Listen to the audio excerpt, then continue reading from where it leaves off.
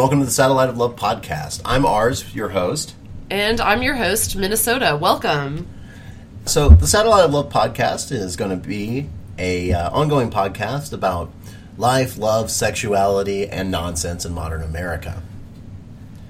We'll be inviting guests and sharing our stories with what inspired the podcast.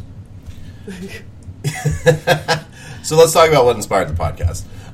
So Minnesota and I listened to some other podcasts. We've been listening to a lot of true crime, like My Favorite Murder. Hi, Karen. Hi, Georgia. And I've recently been listening to a comedy podcast called My Dad Wrote a Porno, about a man whose father wrote an erotic novel that is horrible, that is very enjoyable. And we were listening to My Favorite Murder on the way down to Florida for a family visit. And I started thinking about the fact that there are certain topics that aren't covered by average people, especially when it comes to life and sexuality and relationships. You've got people like Dan Savage, who is a very well-known caster, and then you've got other podcasts where you have porn stars talking about, what, Minnesota?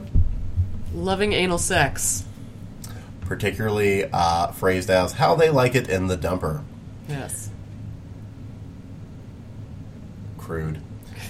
So, but there's a lack of everyday experiences and a lack of, in my opinion, honest conversations. I'm sure there are other people out there doing it, but I think that there's not a lot of exposure for it. So we're going to shine a light there. So we wanted to start out this first episode with just a little background information about Ars and myself and what our relationship is. In the future, on episodes, we'll have guests with us to talk about different topics. And but this way you'll understand our interaction with one another. So Ars and I are married, happily married. And yes, we're very happy. And I am a scientist, and I identify as bisexual, and I am a cisgendered female. And I work in IT. I work for a very conservative company, thus the pseudonyms. I identify as pansexual, and I have for a very long time. We are also non-monogamous. We see other people. I am currently seeing another partner. And I am currently not dating. And I think that's one of the things that inspired us, because we've done so much communication about this topic to get to this point. And, right, we've read a lot, we've talked a lot with each other in the past, we said it was almost been a year that we've been having this conversation and really doing our research and making sure that we were making the right choice for ourselves and to be able to communicate with each other as well as any partners that we might be dating. And I think that's one of the things that we want you to take away from this podcast, is that communication is key. The only way to do some of the things that we and some of our guests do is to be able to communicate with the people that you care about and that you're interacting with. So yeah, please take away from this that communication is everything in these relationships. And honesty is so, so important. Even if you're not trying to be non-monogamous or involved in kink, we want you to be able to take that message away and improve your relationships with that. And another thing is that we are in Atlanta, Georgia, so we are in the South, which will also give us a different perspective than other people may have in other parts of the world. Right. So, we're in a pretty liberal pocket in the South, but there's still quite a bit that we don't actively advertise about our lives because of where we live, as opposed to living in maybe some more accepting places. Right, and also we get to experience a lot of heteronormative privilege in that we are a man and a woman that are married, and people may not realize that we have a lifestyle outside of what would be considered standard. That's true. We pass for society most of the time. And that's definitely something we're going to discuss. We're going to talk about bisexuality and pansexuality and visibility and erasure on one of the later podcasts for sure. So that leads us into what the show is going to look like in other episodes. So in this episode right now, it's just Ars and myself, so you can get to know us a little. But in the future, we'll have a theme that we'll be discussing, and we'll have guests that are people that are in our life, friends and coworkers even, that will be people that can share their experiences with us so that we can listen and learn in a safe environment. Yeah, exactly. We also didn't want this to just be an academic study. We wanted this to be about real people and real experiences that we've had and that our friends and guests have had, in order to give you more nuance rather than just a basic definition and moving on and, just our opinions. To be fair, though, none of us are academics in this respect. Sorry, we had to mute that. There was a dirt bike going by. And another thing is that when we're doing this podcast, we will almost 100% of the time have some sort of adult beverage in our hand. Today's podcast is brought to you by sparkling seltzer water filled with alcohol. It's like LaCroix, but for alcoholics. So during the show, we'll have a guest. We'll also have... you can email questions to us at satelliteoflovepodcast@gmail.com, or topic ideas that we could answer or our guests can answer when we announce a topic. We'll also have Sexy Story Time, which will be sexy or funny stories that we can share, just life experiences, and as well as perhaps an advice column. We're open also to suggestions for topics as we continue, and as well as segments that we can do that people want to hear more about. And some of our episodes are going to be stretch across multiple episodes, some of our topics, because we're going to have topics like Sex Toy Roundup or Kink 101, and clearly there's a lot of room to talk about a lot of topics in each of those little subgenres. So we clearly can't handle that in just one podcast, so we'll have multiple experts on multiple things. And again, they're experts because they live these lifestyles, not because they've read a lot of books. So I guess we could start off with story time. This is a fun thing. So earlier this week, I got a vasectomy. Why would I do that, you ask? Because I don't want no babies. Yes, early on in our relationship, when I realized that things were getting serious, I turned to him one morning and said, "So do you want children?" Because I knew that was a deal breaker for me, that I did not want children. I have never felt that. I like children. I don't. I just don't want to have my own.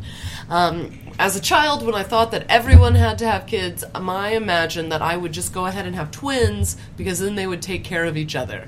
But I don't think that's how it works. Yeah, our theoretical children are amazing, but we're not having any real ones. Right. And so, when Ars said that was not something he was interested in, then I knew that that was good, and we had a chance, because I think that's a very hard decision for people, and it's not something that is an easy choice. And to be clear, we don't want to slight anyone who has children. We respect people who have love to give their families, and we know a lot of really wonderful parents who have really great kids.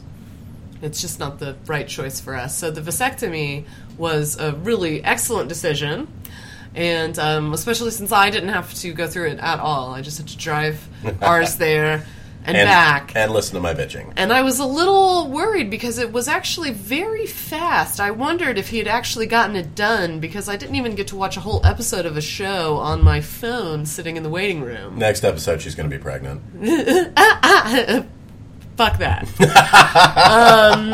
Because I also am using birth control. Even though I have had, for a variety of reasons, multiple doctors tell me I would have trouble conceiving and carrying, I decided in my 20s that I did not want any kind of miracle accident to happen. So I have always used birth control, and I think that's an important thing for people to do as well. We may do a whole thing about some birth control. We'll talk about birth control on this podcast, yeah. And remember, safe sex is fun sex. But anyway, the vasectomy was an interesting experience, The idea of having someone, cut things inside your scrotum is a little unnerving. Certainly. So I found an option. A doctor recommended to me by several friends. who does a no-scalpel vasectomy. And it's actually pretty impressive. They use a laser. Which means that now ours has what we call a laser dick. Laser dick! And several of my friends have gone through this procedure with the doctor and trust him, and it gave me a little more confidence in my ability to do this. But overall, it's a weird feeling to walk into a waiting room and people know you're there to, end your ability to have children. There are people with children in the waiting room. During my procedure, I could hear a baby crying, which was really reinforcing my decisions. So I don't know if you guys out there understand the process of a vasectomy, but what they do is they open the scrotum and exteriorize the vas deferens. And the vas deferens is what carries the actual sperm from the testicles to mix with the seminal fluid when you ejaculate. So what they do is they cut it, because it's basically a Y from one main branch coming down from the urethra to the testicles, and it branches off to each testicle. They cut it at the Y so that both branches are severed. And that's how they keep you from having children. And it's not immediate. You have to wait 3 months and go back and get tested to make sure there's no swimmers left in there. And this is the type of vasectomy that is not reversible. There also exist ones that are reversible, but this is will leave you permanently sterile. And honestly, it's a really good feeling to have done this, because it gives me a lot of confidence in the safety of our relationship and my ability to control my lifestyle in the future by not having children. And it gives my wife and partner a greater sense of comfort, and it allows me to take some more responsibility for my sexuality, which I think is a very important thing to think about when you're talking about either a tubal ligation for ladies or a vasectomy for guys. It's much easier to have a vasectomy than it is a tubal ligation. There's not a lot of questions about whether your wife is okay with it, whether you're too young to make the decision. The doctor looked at my form and went, "No kids, don't want them." Right. I was like, no. A lot of women experience where doctors almost discourage them if they haven't already had children. Now, there of course exist doctors that are open to the idea that women are allowed to decide that they don't want children and won't have them, but it isn't as easy to find as it is for men. And that, of course, is its own separate discussion, and yet it's worth bringing up. So, when you were telling the story about it, though, you said they pulled the vas deferens out and cut it, but you didn't say they put it back in. I just want to point that out. They do put it back. To be clear, they put it back in. I mean, they rummage around in there a good little bit, but they put it back in. So, the process of a vasectomy is a little weird. They have you start off, they want you to shave the front of the scrotum. They want you to shave your ball bag. And they only want you to shave the front of it. I'm not sure why that's in the paperwork, that it's only the front. I refused. I'm not going to have a skullet on my ball bag. I don't want it to look like there are spiders hiding behind there waiting to come out. It's a little odd. So, of course, I shaved it. And shaving your testicles is arguably the scariest part of a vasectomy. The procedure itself was pretty smooth. I went into the office, laid down at a table, and they put xylocaine into a needle and injected that into my scrotum. And once they did that, the doctor thumped me in the scrotum several times, asking if I could feel it. I could not. He gave me an additional shot just to make sure. And then I felt him moving around down there, and I was like, "Oh, hey, are you, adding more xylocaine?" He's like, "Oh, no, I've actually already infiltrated the scrotum." Really unnerving thing to have someone say to you, but kind of cool because I could feel him, rummaging around in there. So then they pulled the vas deferens out, and they cut it, and it smelled like burning hair. To me. Other people have described it as a sizzling sound, but it wasn't really a sizzling... Well, it was a sizzling sound, but I couldn't feel anything, and I refused to look. So it was over pretty quickly. About 15 minutes? The procedure itself probably was 15 minutes, so you were in there a little longer because you had to watch the informational before and after videos. Right, yeah. You do have to watch a pre-op and post-op video explaining everything you already know because you've, if you're like me, psychotically looked up everything you could about vasectomies. Even the worst-case scenarios. Which we will not talk about here because none of those happened. Everything's fine. Yeah, this is day 5-6 of my healing from the vasectomy. It's a little sore still, but not really. I was able to engage in some sexual activity as of last night. And that was pretty cool. Pretty happy everything still works. That was a big worry. And that's my vasectomy story. Yay! Yay, vasectomy. Yay, laser day. So some friends and I are going to go and get a tattoo on our inner thigh of the male symbol with a slash through it because that's what they used to put on dogs when they would neuter them. So I'm very excited to do that soon. So guys, if you're listening, let's make that appointment. That's right. So if you'd like to email us again with questions or ideas for topics or things you'd like us to talk about on the show, the email is satelliteoflovepodcast@gmail.com.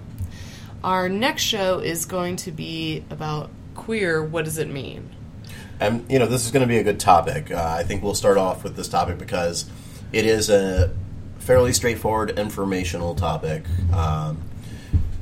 And we're going to have at least one guest, maybe two, to come and discuss about what queer means to them since they identify that way.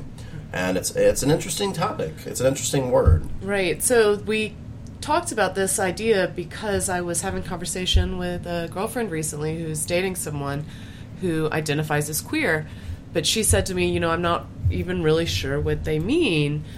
And I realized that I also often, when people use the word, I'm not 100% sure on what they're meaning, but I don't want to ask because I don't want to be intrusive and I don't want to make them explain themselves to me. I just feel that there's a large number of different ways that the word can be used. Yeah, for sure. I mean, queer is one of those terms that gets used pretty regularly now. And it's kind of an umbrella term, at least in my opinion, for a lot of different modes of sexuality. And I don't think it's something that either of us really identifies as, so it's not something... We're really excited to get another person in here who does identify that way, who's going to share their information with us and allow us to...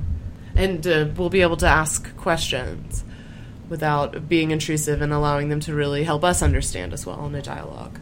Yeah, it'll be a good resource for you as well out there if you don't understand what the term means without having to bother your friends who identify that way. And that's what we want to do. We want to give you glimpses into our life and the nuances of our lifestyle and the nuances of lots of people's lifestyles because our connections and the people around us are the most important things in the world. And so we're very excited for our next podcast. And we just want to say thank you very much for listening. And again, it's satelliteoflovepodcast@gmail.com if you have questions. And thanks for joining us. Have a great one. Bye-bye. Satellite.